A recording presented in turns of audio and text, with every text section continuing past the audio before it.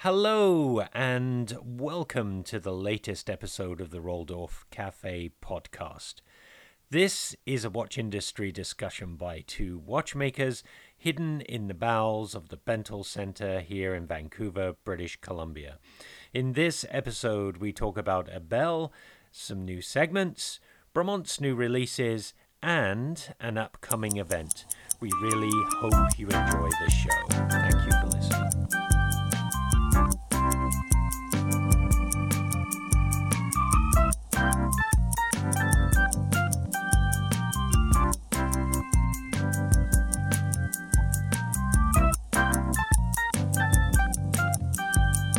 Welcome to the ROLDORF CAFÉ episode X. Roman numeral X. Yeah. It's like it's the California dial of the podcast. It certainly is. This is a monumentous moment for us, for Howie and I here doing a 10th episode. We never actually thought we were actually going to get to number 10, but here we are. I knew right away. This is amazing. You know, we've had an incredible week this week. It's one of those things that you know, we'll look back in the future and we'll be like, oh my God, that actually happened this week. So what happened this week? Well, you did that crazy bell. That's one of the first things. That was cool. Yeah. Then the whole Bremont display in anticipation of the three MOD pieces that was cool. that are going to be absolutely incredible. Mm-hmm. Yeah, and we're sort of ridiculously planning a Bremont event for July 12th. Right. And life is chaos. You know, I think we're also kind of blissing out on this store and what's going on in the store. Yeah. And like, we were sitting here with Jason tonight, just Jason Lim, by the way. Yeah. Just chatting about all this stuff, and it's good to have a community around us. Yeah. You know.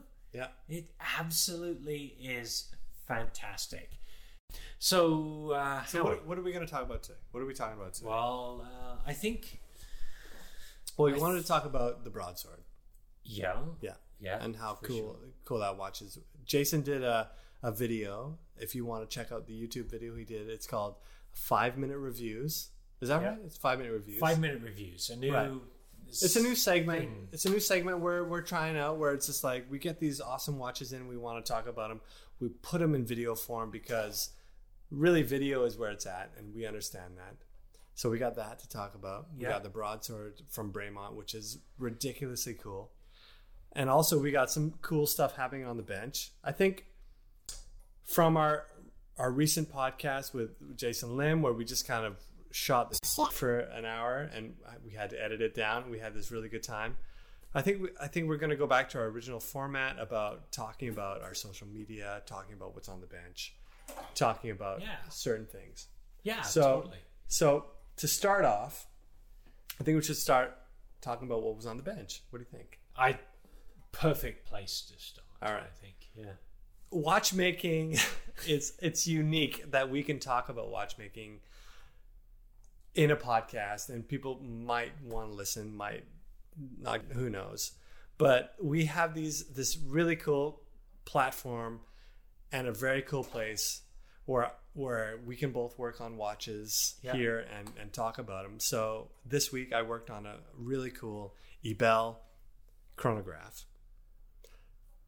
The caliber was Ebel 1910, based on Lemania 1340 caliber. It's like the same caliber from the Speedmaster, the same as the 1861, 1863.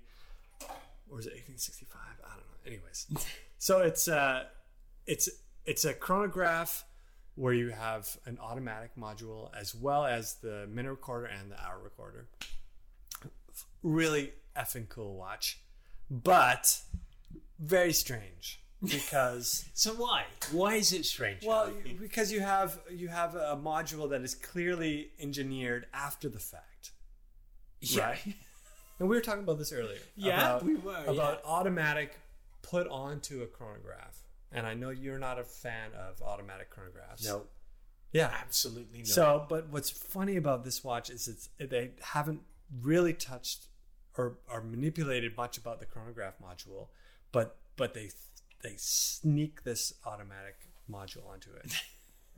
Can you imagine Howie being the engineering team in that environment where the guys from Ibel actually get into sort of this meeting and they're going to be like, okay, we have a scope here. We need this, and this. And in this meeting, you've got the marketing guys, of course, because you will always have the marketing guys. You have the engineering guys because they're the guys that ultimately are going to make it all happen. Mm-hmm. And then you've got this conflict of two worlds, quite honestly. Can you imagine in this case where the pressure from the marketing guys on the engineering guys that's going to be passed down to the watchmakers is going to be like, yeah, dude, you know what? We need this, and this. Mm-hmm. The engineering guys are, knowing engineering guys because, I've come from that background like that. And I know these meetings. They're sitting there scratching their heads going, are you serious? Okay, so you want these are the design specifications. Right. You want this, and this, and now we've got to build this into the watch. Right. Now, after they've done that, going, oh my God, you as a watchmaker actually get to work on this thing. Right. And it becomes somewhat... Well, it becomes a bit of a reverse engineering yes. moment. So I'm looking at, and I know the 861. I know it, but I don't know how they would integrate this automatic. And like, if you look at certain watches, Tissot did it, Omega did it, where they put this caliber in it. But often it was this, you had the center seconds, and then you have a center minutes, right? Yeah. Ebel was different because they took that same caliber and they put the minute recorder at 3 o'clock on the sub dial. So that creates a whole other world of chaos and like, how are they gonna do yes. that? But as I worked on this watch this week, I actually like gained a lot more respect from it because I was like, okay, they actually made it really well put together. The efficiency was spot on. It's, I think, a great watch. But at the same time, like, total chaos. Do you honestly think, Howie, though, that ultimately that was facilitated by the fact that the higher-ups were pushing down so hard on the engineering team, they were worried that they were going to lose their jobs if they didn't actually make it. I mean, this is also you speculating what was going on behind the scenes of this. It was probably one guy, or I don't know, who knows? Who knows what happened with this module, but nobody uses it since, which I think is interesting in itself. Yeah. Right? Like, I mean, you have the automatic mechanism uses a PAL system like Seiko, exactly like a Seiko automatic. Actually, scarily like the Seiko automatic. So Seiko releases these, like the NR35 movements, automatic movements, and you can buy these you can buy an NR35 for like $50. Yeah. You can buy that movement. And if you look at any Seiko, I don't know, they all have this movement, right? This PAL system, right? It's a brilliant system. It's very basic. Check it out. I'm not going to explain it to you right now because we've been drinking some Shackleton scotch here on a Friday at ROLDORF. But anyways, it's very simple, very awesome. And this watch, that is what they use for their automatic. This is how their reversers work. They don't have reversers. They have this PAL system, right? Yeah. And it just integrates directly to the ratcheting of the mainspring, and that's it. Very basic. The only issue is like fitting it onto that caliber. And then, of course, where do you put the minute recorder? Where do you put the hour recorder? That kind of stuff. The engineering effort in all of this stuff is immense. The pressure that's put on those people that are actually tasked with all of this. But you're imagining this, of course. But you're imagining, well, who knows? This is just eBell. I don't know any module or any. Yeah, like you were saying, eBell. Who knows? They've got these engineers doing this. Yeah. But why didn't this specific caliber or reference really take off? Yeah. Good question. With that Lemania automatic. So here we are doing this podcast. Why don't we just reach out to somebody that knows somebody that knows somebody that was actually part of that whole... Great question. That whole engineering team to actually answer it for us. Because, you know what? That's meat and potatoes right there. Absolutely. It's going to be absolutely amazing. Yeah. But we love it. Oh, totally. So we have this about you know it's been its unique challenge this week. Yeah. And kind of got through it, and it's yes, it was fantastic. It's also one of those watches that you work on where it's like it's kind of a really sweet gig as a watchmaker where just give it some clean it up nice and give it those sweet oil, like those sweet jelly oil dots. You know, it's like little jubes of sweetness, and get the watch just cooking sweet. Yeah, I love that. Yeah. So that was this watch. I didn't have to do a lot to it, so it was okay, and that's great. So the next one that comes in, and I know it that much better, I can be like, it should be like this, it should be like that. Yeah. So that was my experience with that watch. Yeah. Anything else of any particular interest on the bench that sort of pops up? No, I think that was the one. I wanted to make a video of it. We were talking about that's right. Yeah, so I think in the coming weeks, I'm going to set up the camera and do more of a video record of servicing, because that's kind of fun. Yeah. Whatever. Yeah. But other than that, that was it, I think. So I think people, this is kind of a heads up to actually sort of see the fact that, we love what we do. We want to show you what we do. Mm-hmm. We talk on these podcasts, but now it's going to go to a different level. I think we're going to start to see the simple thing that we're going to start doing some videos, some time lapses, maybe even. This is going to be really fun. This is where I think we can play with it. The internet is. This is the beauty of connecting a place like this, a store like this, to other people who may listen or may not. We've got this the internet is beautiful for that. We can really connect people in this way. Yeah, totally. Yeah. So this week, I did sort of a review, very short review video on something really interesting that came into the store, and I was really happy to actually start this now. It seems like it's going to be a series of vids on reviews. So the broadsword came in, which I'm wearing right now, actually. Yes, actually, we were hanging out here at the store, and we were just like kind of trading it back and forth, and it really touches some sweet moments. It's so nostalgic. It's just dripping with nostalgic. It nostalgia? Melts. Nostalgia? Yeah, it melts into your wrist. The shape case kind of sort of just fits right in with any size of wrist. The lug to lug is really, really nice. The strap. Okay, the strap is a little bit stiff because it's new. You're not a big fan of the straps. Okay. I'm sorry, Vermont. In this case, I love the sailcloth strap, but when it comes down to comfort, especially as a new watch, which makes a huge difference when you're actually buying a watch and you put it on your wrist for the first time. Right. It's got to have a certain comfort level, so it just, you walk out of the store and you just go, right. Am I wearing brand new watch I just bought. But here's a question though I have about immediate comfort. Yeah. Do you want immediate comfort, or like do you like when you get a new pair of shoes that are like that tight leather? Yeah. Do you want it to feel amazing right away, or do you want to have to earn that comfort? No, fuck it. I want it right away. I slam an MN strap on it. It's fair.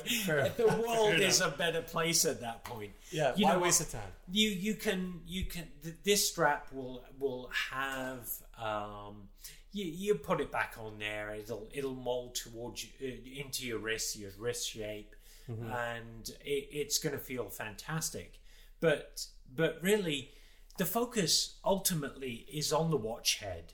Looks good on you too. I think so. You don't think it's too small? Nope. No. So coming up this week, we will be receiving the Arrow for sure. So we'll throw up a video. Well, hopefully not. It won't be a throw-up video, but we'll put up a video of the. We'll vomit up a video of the Arrow, and hopefully what's the other one coming? The Argonaut. The Argonaut will be right behind it. That I think is going to be an interesting watch because aesthetically it might be closer to the MB, but I can't wait to see it. Sure. You know, the thickness of the case and everything else is going to be great. So we promised to put up videos, the short 5-minute reviews of those, and with a whole bunch of other watches. So that's been a thing this week. Starting that off. That's a busy week. That's like a lot of exciting things, I think, coming from the store. Yeah. And that all sort of leads into an event where we're going to put on the Bromont Vancouver Townhouse that will be on July 12th. Cool. So we're putting all that together. Here in Vancouver. Yeah. So at the Terminal City Club. So we're just sort of solidifying that, trying to put that together. And it's going to be a really, really fun event, I think. Yeah, Mike Pearson's going to be up here. We'll probably do... yeah, I know. Who? What's his name? Mike something. Mr. Pearson himself? Did you just like glaze over Mike Pearson's name like that? Like Mr. Pearson? Awesome. Yeah, so we'll probably do a podcast with him too when he's up here. And it's gonna be a fun time, Howie. It's gonna be absolutely brilliant. Yeah. Cool. So what else? What else do we need to talk about in the next few minutes? Well, I think it's great that we're just having some scotch here, and I just finished off the scotch. Anyways, we're pretty excited about doing podcasts on like to express the things that we talk about at this store, and like quite often we talk about all kinds of stuff because we see all kinds of stuff through this place. It's a very interesting place. It's a very interesting way to connect with people. You know, we were just talking about different stories that different watches bring through here, and I really love that we have such a connection with people that is seemingly like non-important, but at the same time it's to me it's these little things that really connect us to other people. Like there was a guy who I worked on his Rolex Datejust this week. It was a stainless steel Datejust, and he told me this crazy story when he picked it up. He was like, his father had this watch, and he told the story of where he actually found it on a golf course in Japan somewhere. Totally nuts. And as he was telling the story, he's like, I mean, this is what my dad said. Like, who knows what really happened? But anyways, he found it. He tells me he found it on this golf course. It was sitting in a drawer. He stopped wearing it. It's been sitting in a drawer for 20 years. Yeah. And he brings it into the store and, to service. So I do my thing with it, and I have a great time because it's an amazing watch, and I polish it up all sweet and all sharp. Don't worry, you people who are like very particular about corners. I did some good work on these corners. Yes, you really did. I cleaned it up nice. I'm proud about it. And I give it back to him, and of course we have this moment of connecting where he's seeing this watch for the first time, gleaming and shining. Yeah. Looking fucking awesome. Yeah. And I'm like sad to give it away because I want it. You know?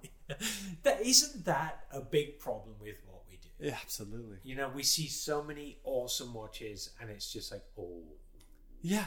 Oh. But it's not that they're awesome. They're not awesome like their Patek Philippe. No. With the fucking Tiffany signed yes. Yeah.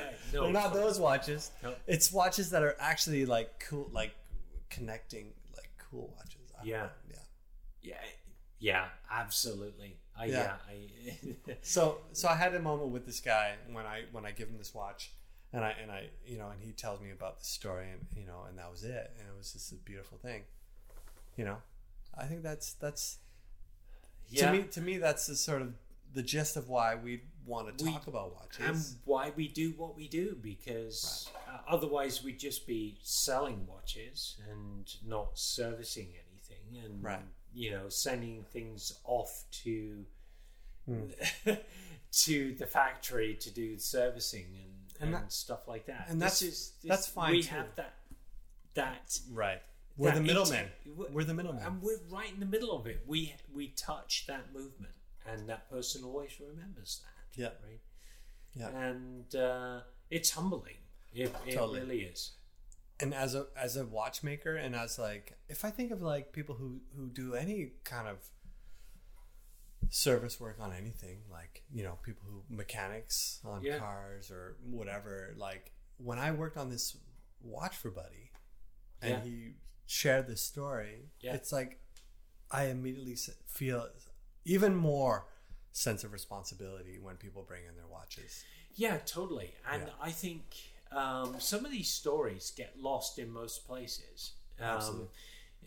Because somebody brings in a watch like that and he sees that it's going to be worked on right here. There's a different level of communication, I think, rather than just handing it over to a person where it's going to be sent off to another place to be serviced, to be sent back. It's like, you know what, a conversation starts, and that's where the true interest is for everybody involved, I think. They know a little bit about us, where we come from. We find out a little bit about them, where they come from, the history behind this thing. And so cool. We just do the job that they expect us to do. And then we podcast about it. And here we are, people. It's amazing. Yeah. No, I love talking about it, and that's it. I love how the internet and radio can be a thing that we can use to connect our experiences to people who are interested in that kind of stuff. So here you go. Here's a story about that. You know, and if you're interested in hearing more stories about that kind of stuff, come into the store and talk to us, because we're right here. This place is what, 10 square feet? It's a small footprint. It's a tight place, but it's great, man. We got the bench right here. You come down, you talk to us, whatever. You know, we can talk to it. And I was talking to another guy today about, he brought in, it's been a day. It's been a day. Yeah, it really has. It's a Friday. It's been a day. So Buddy came in with a Heuer Caliber 11 chronograph. I don't know where he got this. He said he just bought it. Yeah. He's like, I'm just starting in collecting watches. Good start. Yeah. Probably a $5,000 start. Yeah. For vintage watches. Yeah. Who knows? And he just bought this willy-nilly. Anyways, it was a Caliber 11. If you look at the podcast, the decal or the image that we have on the podcast. Yeah, exactly. That's a Caliber 11. That's from a Caliber 11 calculator, Heuer. Yeah. Heuer calculator that I worked on a while back. Same watch, except different case. It was like a square cushion case, beautiful watch. And a young guy too. Yeah. And he was just like, I'm just getting into watches, you know, and he bought this watch and he tells me about it. I and I moved the hands on it, and I noticed on the dial that it was a beautiful patina dial. Did it feel crunchy? It did feel crunchy. John Mayer, that was a call out to you. Just in case you're listening to this crazy podcast. It was crunchy. It wasn't John Mayer caliber. It wasn't John Mayer caliber. Okay, yeah. It wasn't that clickety that John Mayer loves. Yeah. But when I to adjust the time, moving the hands, it was a bit stiff. It was a bit like it hasn't been serviced. You can feel it. Yeah, sure. But I moved the hands, and I actually didn't notice even right away. He had to point it out to me. But the watch had been sitting in a drawer for however long, or sitting in the sun, because the patina on the dial was like a beautiful brown patina, except there was these black marks across from where the hands had been. So the hands had been sitting at like 439 or something, and left these like streaks of black where the hands were. Crazy. Totally crazy. Totally crazy. Yeah. Yeah. Beautiful. Where else would you see that? Where else would you see that? Somebody else is going to go, that was put on there. Somebody's done that. That's fake dial, something. Whatever, man. This is a real deal. It's beautiful. It was a beautiful thing. Yeah. And I was like, wow. Like, at that point, you're kind of like, man, like, this is a museum piece. Yeah. Like, how do you service that? You know, he just wanted a brace. He just wanted his links it was too loose. He wanted it to fit. And I was like, dude, cool. Yeah. You know. So what else, Howie? What else happens this week? What do we need to talk about? I don't know. We got into a lot. I think we should do a little teaser for next week. Yeah. Next week. Okay. So that we don't get into too much tonight. Yeah. But I think next week we should talk about this video that we watched this week on counterfeit watches or replica watches. Yes. So I want to talk about this in depth, but perhaps next week. Yeah? Yeah, I think so. Yeah. Yeah, we can dedicate 20 minutes or 20 minutes? Yeah, sure. But basically it's about if you haven't seen Watchfinder something .co.uk. There we go. co.net.uk.ca.st. That's it. Yeah. Anyways, Watchfinder, awesome videos. These guys are fantastic. They put out some really nice stuff. Anyways, if you haven't seen Watchfinder, it's just like it's guy with his hands, and he like has the watches. Mr. Hands. He's imitating me. Yeah, he's ripping you off. He's ripping off your video. My accent. He's what's he doing? Oh, so he's talking about these two Daytonas. You should watch it. Actually, it's really great. These two Daytona Rolexes, and it's the level of counterfeit that watches have got to, and it's really interesting because it leads to a whole conversation about the brand sort of responsibility when it comes to replica watches, especially Rolex, and how are they taking responsibility for the level of which people are replicating their watches. Totally, and I think this spills over even into the micro brand world, because here we were sitting having a chat with Jason Lim tonight, and he relayed a story about his puck being replicated. So it's a rite of passage, really. I think so. Maybe it's an homage thing. Maybe it's a nod. Maybe those brand owners can actually look at it in a strange way and just go, yeah, you know what? If they're doing this, then I've achieved something. But we'll go more into that next week. Next week? Sure. Next Friday. We're doing it next week. Yeah. So and then there's what else is new that's going on in the world? I'm gonna be doing a very interesting thing tomorrow. I have no idea how it's going to turn out. Highland Games. We're gonna take the Defender 90 along to the Highland Games in Coquitlam for the British Columbia Highland Games. We're sort of going to be going there because we're car enthusiasts, but also, you know, it's the Highland Games. We're gonna show off some Vermont shit. And you gonna bring your hang out bagpipes with you? Yeah. No, you know what? I wanted to wear a utility kilt. Now, if I'd had a utility kilt in my wardrobe, I'd be wearing it tomorrow. But that was nixed by Mary, my wife, who was so eloquently sort of removed from the last podcast. So if you haven't actually heard the last podcast, you'd hear her voice in the background, but it was... yeah, we'll leave it at that. Howie's giving me some strange hand movements, so we'll drop it down right there. But anyway, yeah, I would be wearing a utility kilt. I'm not going to be doing that tomorrow, but I'll give a full report on the Highland Games next week. The next podcast. Awesome. Well, thank you everybody for joining us at the ROLDORF Cafe. We've had a great time tonight. Yeah. So yeah, we'll talk to you next week. All the best. Do well.